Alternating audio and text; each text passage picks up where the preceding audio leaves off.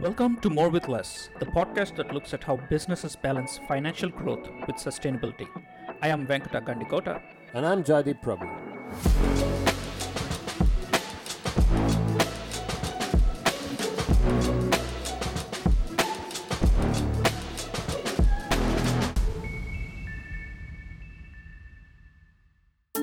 Justin, thank you for taking time to talk to us. You've been working at the heart of sustainable business for a while now. Could you tell us a bit about yourself and your personal journey? Happy to. Yeah. Thank you for having me. Lovely to be here. I guess the sustainability part of my journey started pretty young. I grew up in the US and I was what we would call a tree hugger growing up. So even as far as high school or secondary school, I was very interested in the environment, spent a lot of time outdoors and volunteered building trails out west in summers and those kinds of things.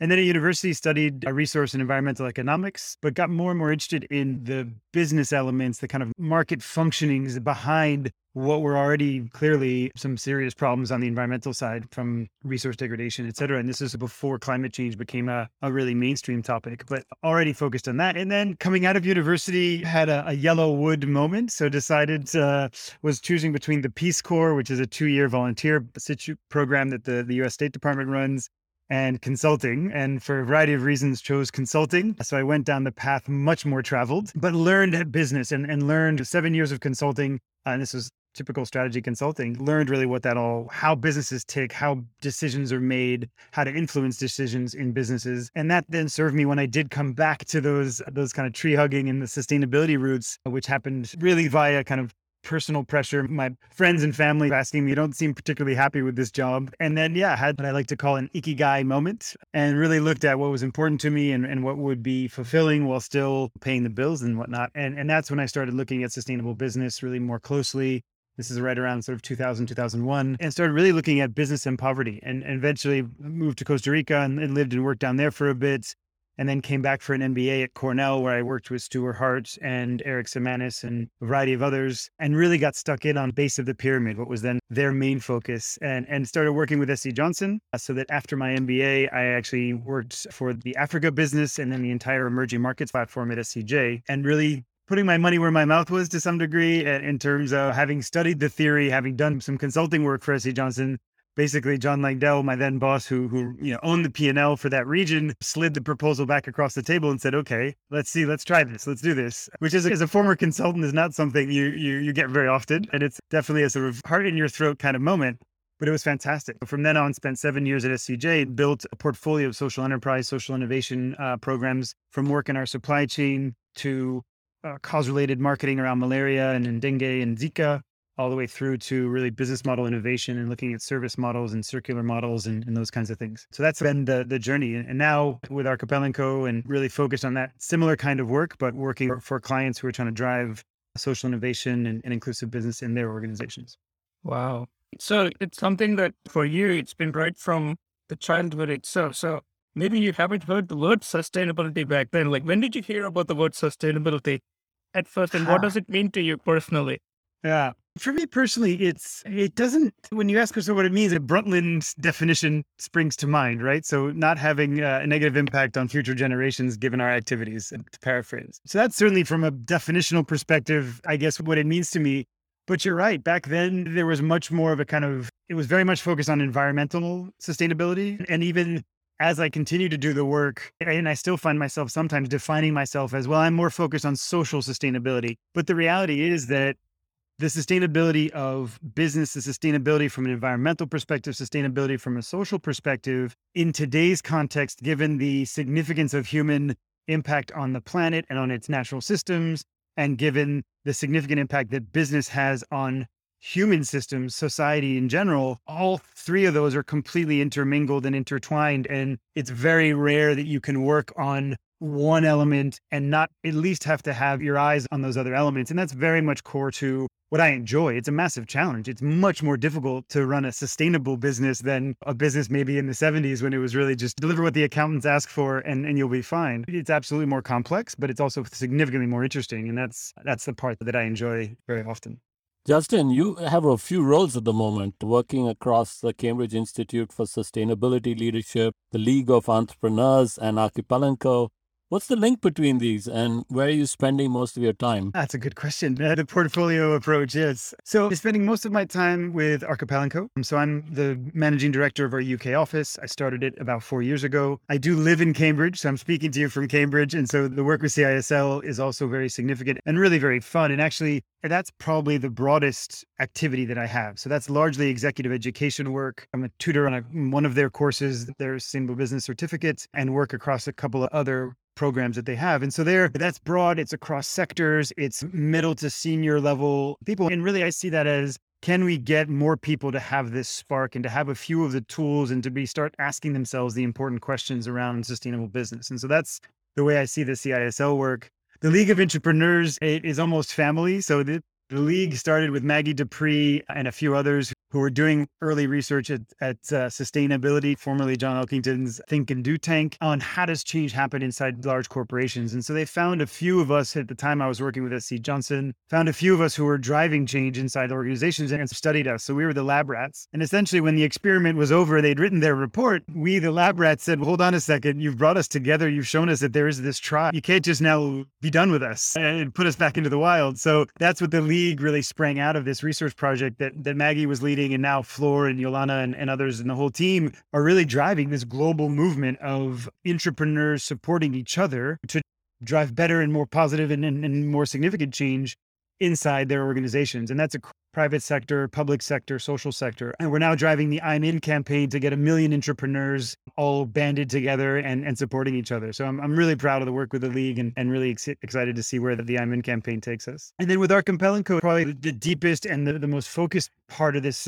portfolio, if you like, because that's where I'm working directly with entrepreneurs and with other people inside organizations, largely private sector, but also some significant foundations like the Gates Foundation, on the how, on how do we drive specific change. And those are the elements where we really can go deep and do research, do in-field testing, and really look to create hopefully what will be models and examples that help drive us towards an inclusive economy, a more sustainable economy. Yeah. So coming to that point, so you previously spoke about the social aspect of sustainability, and then coming to the social innovation side and the inclusive business side of the work that you do with Archipel&Co. What trends are you seeing in these sustainable businesses? It's a good question. I think one of the things I'm an optimist, so I'm skewed towards the positive trends. I'm biased towards those for sure. I think one of the things that's fantastic is absolutely that we're seeing much more integration of these issues, sustainability, across functions in the client organizations that we work with. We're actually rarely now working with a pure sustainability team or a CSR team, whereas that used to be quite common. And now we're more often than not working with a brand team or a product team or even commercial teams who are in charge of selling impactful products, impactful services. And they want to do them in ways that are integrated and are fit for purpose to the situations that they're in. And largely, these are marginalized communities, marginalized segments of markets, sometimes low income in terms of both the market that they're in, but sometimes simply it can be in France or in the UK, a marginalized community who don't have the access or don't have the ability to engage with the business that they're doing in a typical way. And therefore there's a creativity required to do that. So this sort of the integration into functions, certainly the whole conversation around purpose and brand purpose is something that we've seen growing massively. And one of the positive things for us is that it's going beyond a conversation that is purely a brand positioning exercise, and brand teams and kind of corporate purpose teams are asking themselves like, wait a minute, we really need something that's got more than just a kind of marketing campaign behind it. If this is truly the purpose of our organization, we're going to have to raise the bar. And we're seeing purpose be much more operationalized and people getting in teams and getting much more strategic about how they engage on purpose. And so that's where we're coming in and helping them understand the territory, understand the landscape in the system around the issue that they have chosen as their purpose, and therefore define both in terms of impact and strategic and commercial terms, how they're going to engage with that and do so in a way that really brings that purpose together with the kind of commercial and operational components of their business. So those two things, I think that integration across functions and the purpose conversation really getting operationalized and more strategic are really encouraging. I want to pick up on that purpose point that I think that's really interesting, particularly in large companies, those that might be listed and face shareholder pressures. How's this being operationalized? I don't know, maybe you could speak to your experience at SC Johnson or some other large companies that you worked with. How does this actually play out in that context? Yeah, happy to. So one example, and this is not SC Johnson, it's a client, we're still working with them. And so I won't use their name, but they're another very large consumer goods company with a very significant hygiene and soap and cleaning brand. And we've been working with them for the last couple of years, so since the beginning of the pandemic. And they, with hygiene becoming such a central issue, they needed to revisit their purpose and ensure that it was both appropriate for a pandemic situation, but also importantly, important for what we hope will become a post-pandemic, or at least the long-term living with COVID situation. And so we were involved in that work. And what we brought were the development and public understanding into the conversation with their marketing agencies and social media agencies, et cetera, who were part of this project. And so that was bringing in the data, if you like. One of the important things to understand is that we're working for the global brand team, but everything that they do is going to be executed by country teams or regional teams and then country teams. And so one of the ways that we operationalized this for them was saying, okay, let's understand, we did a dual segmentation, one around what we called the hygiene gap. So what is the situation in terms of hygiene in each of these countries we had about 25 in the analysis that were most important countries for them, but then also looking at what is the brand stature. And so this was a mix of business metrics, and then the hygiene gap was a mix of public health metrics. And so we looked at both the business situation and the public health situation to really identify and then segment into three groups. These are the countries where you don't have that significant a business, but there is a significant hygiene gap. And then we were able to find budget levels and actual programmatic advice and toolkits for that level. On the other end of the spectrum, markets where they had really significant business and there was also a very significant hygiene gap, we were able to define higher budget levels because they perceived more brand responsibility, but also obviously more budget from a marketing perspective to do more with, but also a higher degree of focus on partnering, a higher degree of focus on impact and measurement, right? So that they would have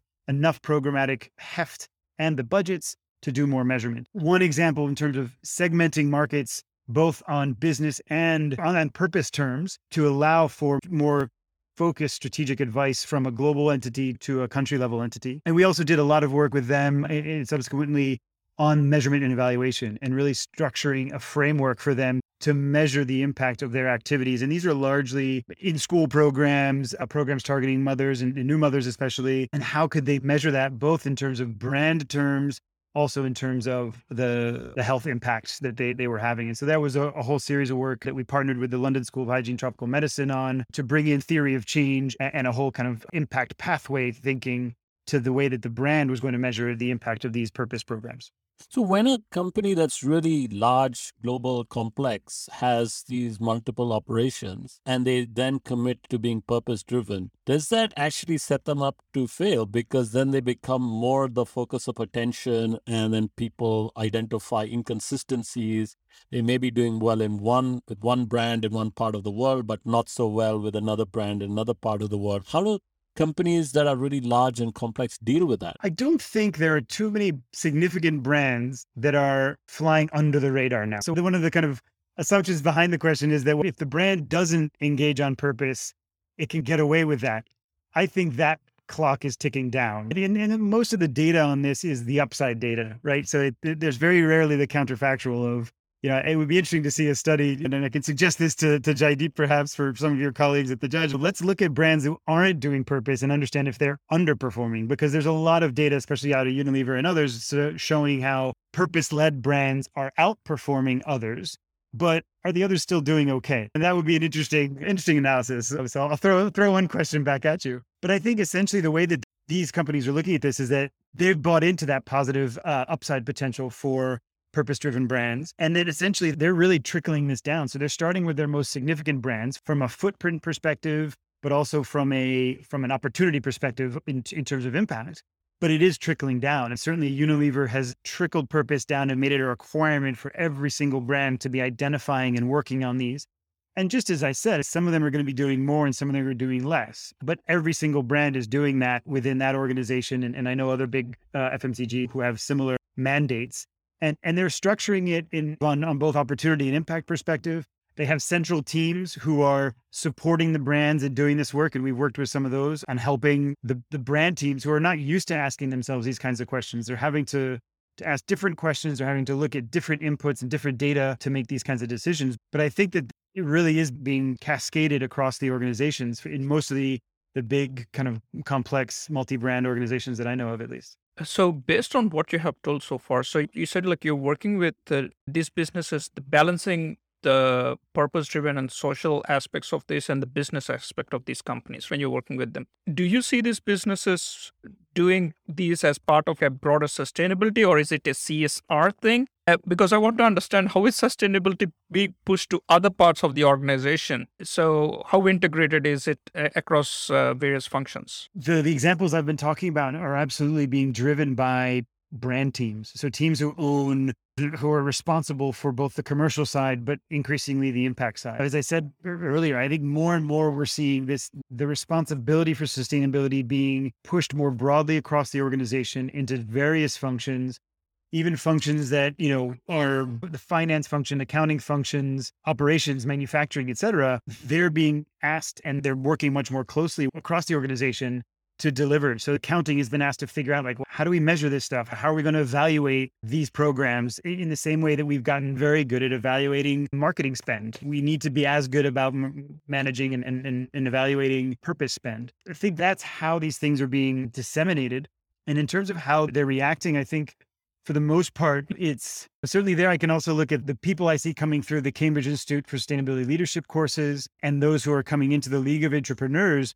Quite often they're people who had this sort of new responsibility land on their desk, but actually for them, it was a breath of fresh air. It was, wait a minute, I'm actually being asked to do something as my day job that actually matters. And we see that as a spark with a lot of the journeys of entrepreneurs who we work with there. And a lot of the people coming into the Cambridge courses is that, yes, it was pushed onto them from on high within their organizations that, hey, you now have this added responsibility. But actually they're diving in with both feet because they really see an opportunity to do something significant and meaningful. And there is, as you mentioned in your question, there's absolutely a balancing act that you still have to deliver the commercial numbers, and that doesn't go away. It's not, businesses aren't shifting to be philanthropies, but you're absolutely seeing a blurring of those lines between what a business should be delivering in terms of impact and metrics and what maybe philanthropies and NGOs have thought of as their territory in the past. And those parties are partnering together, that with the public sector and the social and the private sector as well. And we do some of that kind of partnership work where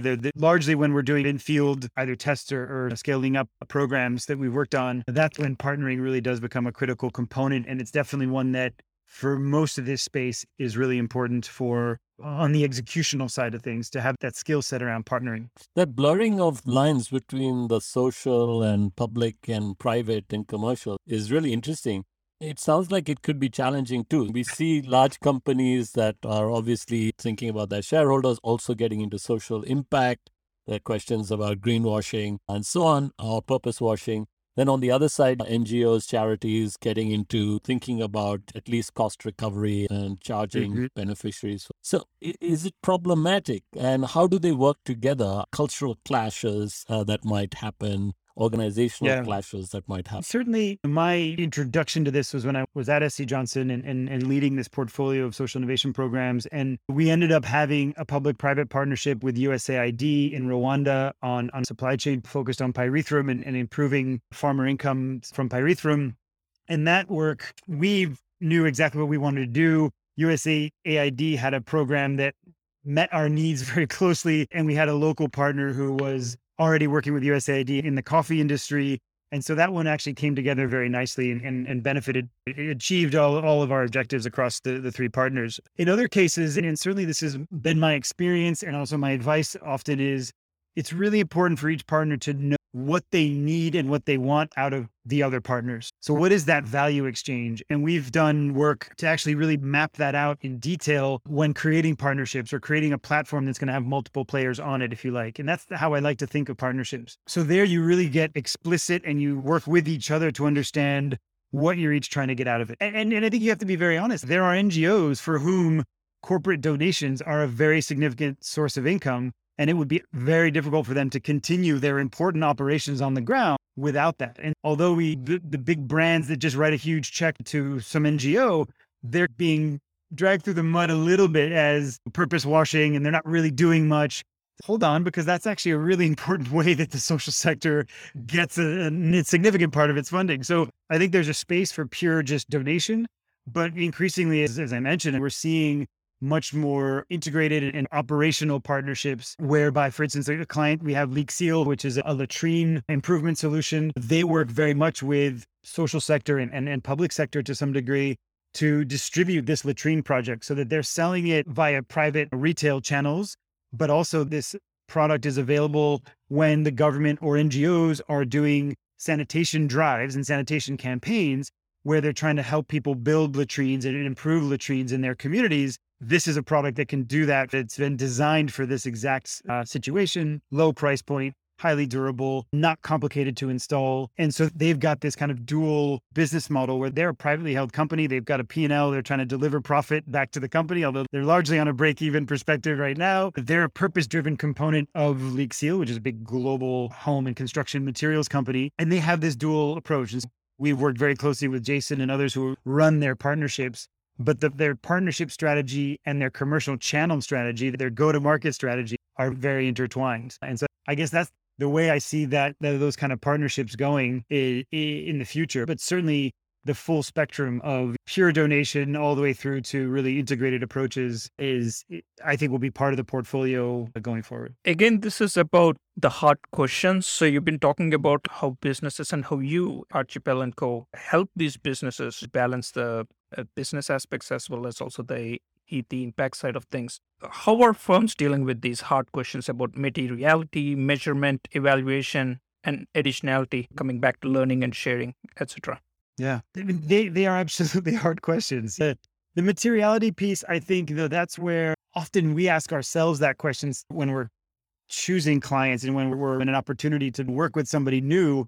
We ask ourselves, like, is the question they're asking us to help them answer really material to their business? And it doesn't mean that it's always a yes. There are many ways to start working on these issues and show the opportunities, show the potential to actually having, an impact. And then you work your way towards the most material issues, which are sometimes the biggest and most difficult. But we try to work on material issues because that's also where we know that there's going to be a longevity of focus, the potential to do longer term work, to think more systematically, because it just matters more to the company. So I think from a materiality perspective, some companies are choosing to do innovation and some other programs that are less material to their main business, but they're very much using that as a learning laboratory to then learn and try new things and bring that back to the main business. And I think that's a viable approach. And they shouldn't be lambasted for not approaching the really core, most material, as long as that's a clear strategy and they can show evidence that they are moving in that direction. And certainly I think that's in the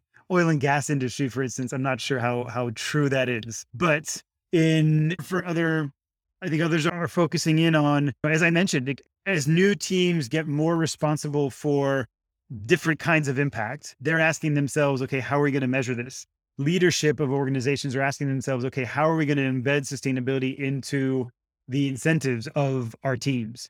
And in order to do that in a fair way, you need to have better measures. And I think that's where certainly our work in terms of developing impact pathways and working from outputs to outcomes to impact, sort of traditional, taking that sort of work that the development world has been doing on how do we measure impact in systems and on these really challenging issues that we're dealing with, taking that and translating it and adjusting it for a commercial entity is something that we've done. And really there, the key is to start with what is already being measured, to measure what is going to really make a difference from a decisional perspective, not necessarily what's going to be nice. And we're less focused on measures that are purely for the public reports. We're really more focused on measures and evaluation frameworks that are going to help make better decisions. So it's really from a learning perspective that we come at that challenge. And I think that those brands and those clients where that's the mentality are certainly finding this a challenging space. But honestly, the teams, as I mentioned before, in terms of that sort of entrepreneurial spark, we've worked with clients where it was hard going, but the entire team, even those who were really going to have to change significantly the way that they work and think, were really up for it. I wonder, and I Justin, think if you everyone is could give us an recognizing. example of that. Yeah, we've done some work with a client in the hair care space. Not a typical BOP initiative, but actually hair care and as an industry is a massive first rung on the economic ladder in a lot of places. And we did some work with a major global brand on how could they engage lower income hairdressers, specifically female hairdressers coming into what work was done in India had been predominantly a male dominated industry. And we identified two things. One was they had a sales program that was largely focused on training hairdressers, creating loyalty, and then providing the product. One of the things we identified was that they were doing a nice job through the 20s when these female hairdressers were training and apprenticing and establishing their businesses. And some of them were still largely informal. Some of them had formalized to some degree, but every single one of them faced a go, no go decision when they got married. And they all wanted to get married. And we did a fair amount of ethnographic work on this.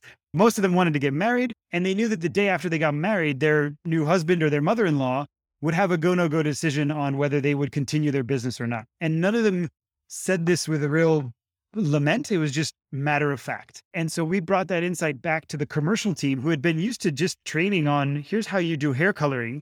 And we brought to them saying, look, you actually need to start understanding how you engage on the social elements around the hairdresser and how you can help these, especially emerging female hairdressers, essentially pitch their mother-in-law on why they should continue their business. Because otherwise, all that investment you've made over maybe 10 years while the woman's been apprenticing and learning and getting loyal to your brand and your products, all that can go to zero if her mother-in-law essentially decides, no, you should be a stay-at-home wife. And so that requires that team to think very differently. Suddenly the commercial metric need to shift and you need to understand a little bit better, okay, how are we engaging female hairdressers? And also engaging them on very different topics, new materials, new training, and different conversations. And so that's, I think, one example that struck me where it was a pretty radical shift from a very product and training focused approach to a much more insight driven and socially relevant approach that achieved significant improvements in loyalty and outcomes for both the brand and the hairdressers we were looking at. That's a great example. Do you have any other examples that you can share or otherwise where you see sustainability and social impact as important issues for businesses to be involved in? So you just talked about this in your previous example about the inequality aspect of it, but maybe can you bring inequality, environment, and technology? What are the links between those? Yeah, absolutely. I think the technology can absolutely be a massive lever for improved outcomes, for access, certainly to information, of course, but even access to other things. And we've seen that with the kind of revolution around pay as you go. And certainly in countries where, mobile payments and the kind of transaction costs have just been radically reduced via technology. And that's massive and that's continuing and it's spreading and it's phenomenal to see. But there are also equity elements within that where we've worked with waste pickers in Kenya, for instance, and waste pickers and these were informal urban waste pickers, largely undereducated, did have access to phones, not necessarily the smartphones, largely feature phones and or second, third generation smartphones where neither the screen nor the camera were working well enough to work the way that we conceive a smartphone working. But nonetheless, they had access to technology, but actually their ability and their engagement with that technology was very limited. And we were working with a waste collection and recycling company there and really helping them improve the way that they engage with the informal sector. And so we knew we needed to have a technology element and we were building an incentive scheme that would work via phone, but obviously it had to have an SMS interface. And we also knew that it had to have a boots on the ground human interface as well. And that's something that we've seen in this example with waste pickers, was something we've seen in work we've done with agro dealers in the last mile retail sector, in the agricultural sector, where engaging them, even though they're established, they have an ongoing business, they will absolutely have a phone. But the trust level, when you come to them with a pure technology play, you've got to still establish a relationship. There's still trust there, which needs to be established. And very often we're having to work with clients and remind them to say, look, you absolutely have a great technology and we can build this new app and it'll get downloads and all that. But we've looked at usage. We know what kind of devices are really in the hands of marginalized communities. And those devices are less functional than you think they are. And their usage is really limited to things that deliver. So they're still making phone calls, actual phone calls. They're absolutely using WhatsApp for messaging and for actually marketing their businesses. And the other one was the calculator. And those were the top three apps being used. And then in markets where you had mobile, those were quite often being used too. So a much more limited and focused usage of technology in more marginalized communities. Understanding that better, remembering that you still need to build trust. And that often is face-to-face, high touch, and therefore a significant investment in order to get the buy-in and to make sure you have the usage of that technology that you expect to have. But then with those things in place and applying the network effects and all those kinds of things that you can, we've seen really fantastic uptake. So the example of the waste pickers, the incentive scheme has had a huge uptick in both waste picker income, but also for the recycling company in terms of the quality and the volume of recyclable materials coming back to them. We've absolutely been able to design a scheme that is technology driven, that there's a CRM backend to it, and there's an SMS or even smartphone if you want front end, but it had to also have that personal and initial kind of personal and boots on the ground approach to it as well. Justin, when you step back and look at this whole landscape and you think about the future, what is your overall feeling? Are you optimistic that we can deal with some of the challenges of climate change and that business can play a role? I'm optimistic because I don't see an alternative.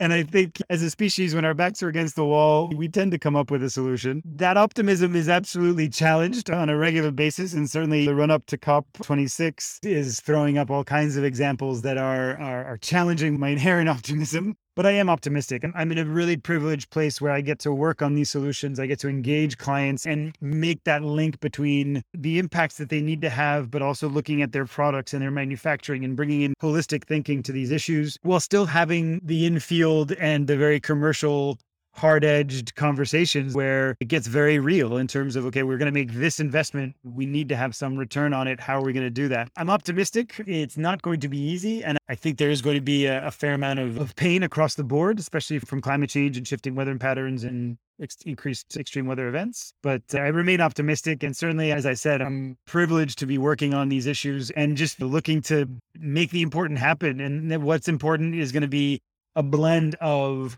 the sustainability elements and those business elements, because that's what I know how to do essentially. So, I'll continue working on it and hopefully I won't solve it by myself. I'm quite confident, but working together, continuing to push ourselves, ask ourselves hard questions and keep raising the bar. I am optimistic. That's a wonderful place to stop, Justin. While you were speaking, there was a bird tweeting in the background, presumably in agreement or in hope as well.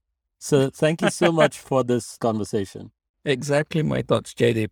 It was wonderful having this conversation with Justin. So, Justin, thank you so much.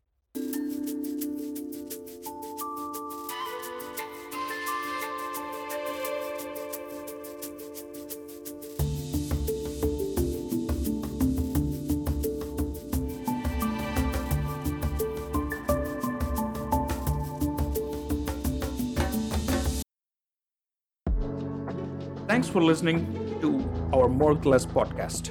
You can follow us also on social media. Our Twitter handle is More with Less Pod, and our handles on Instagram, LinkedIn, and YouTube are More with Less Podcast.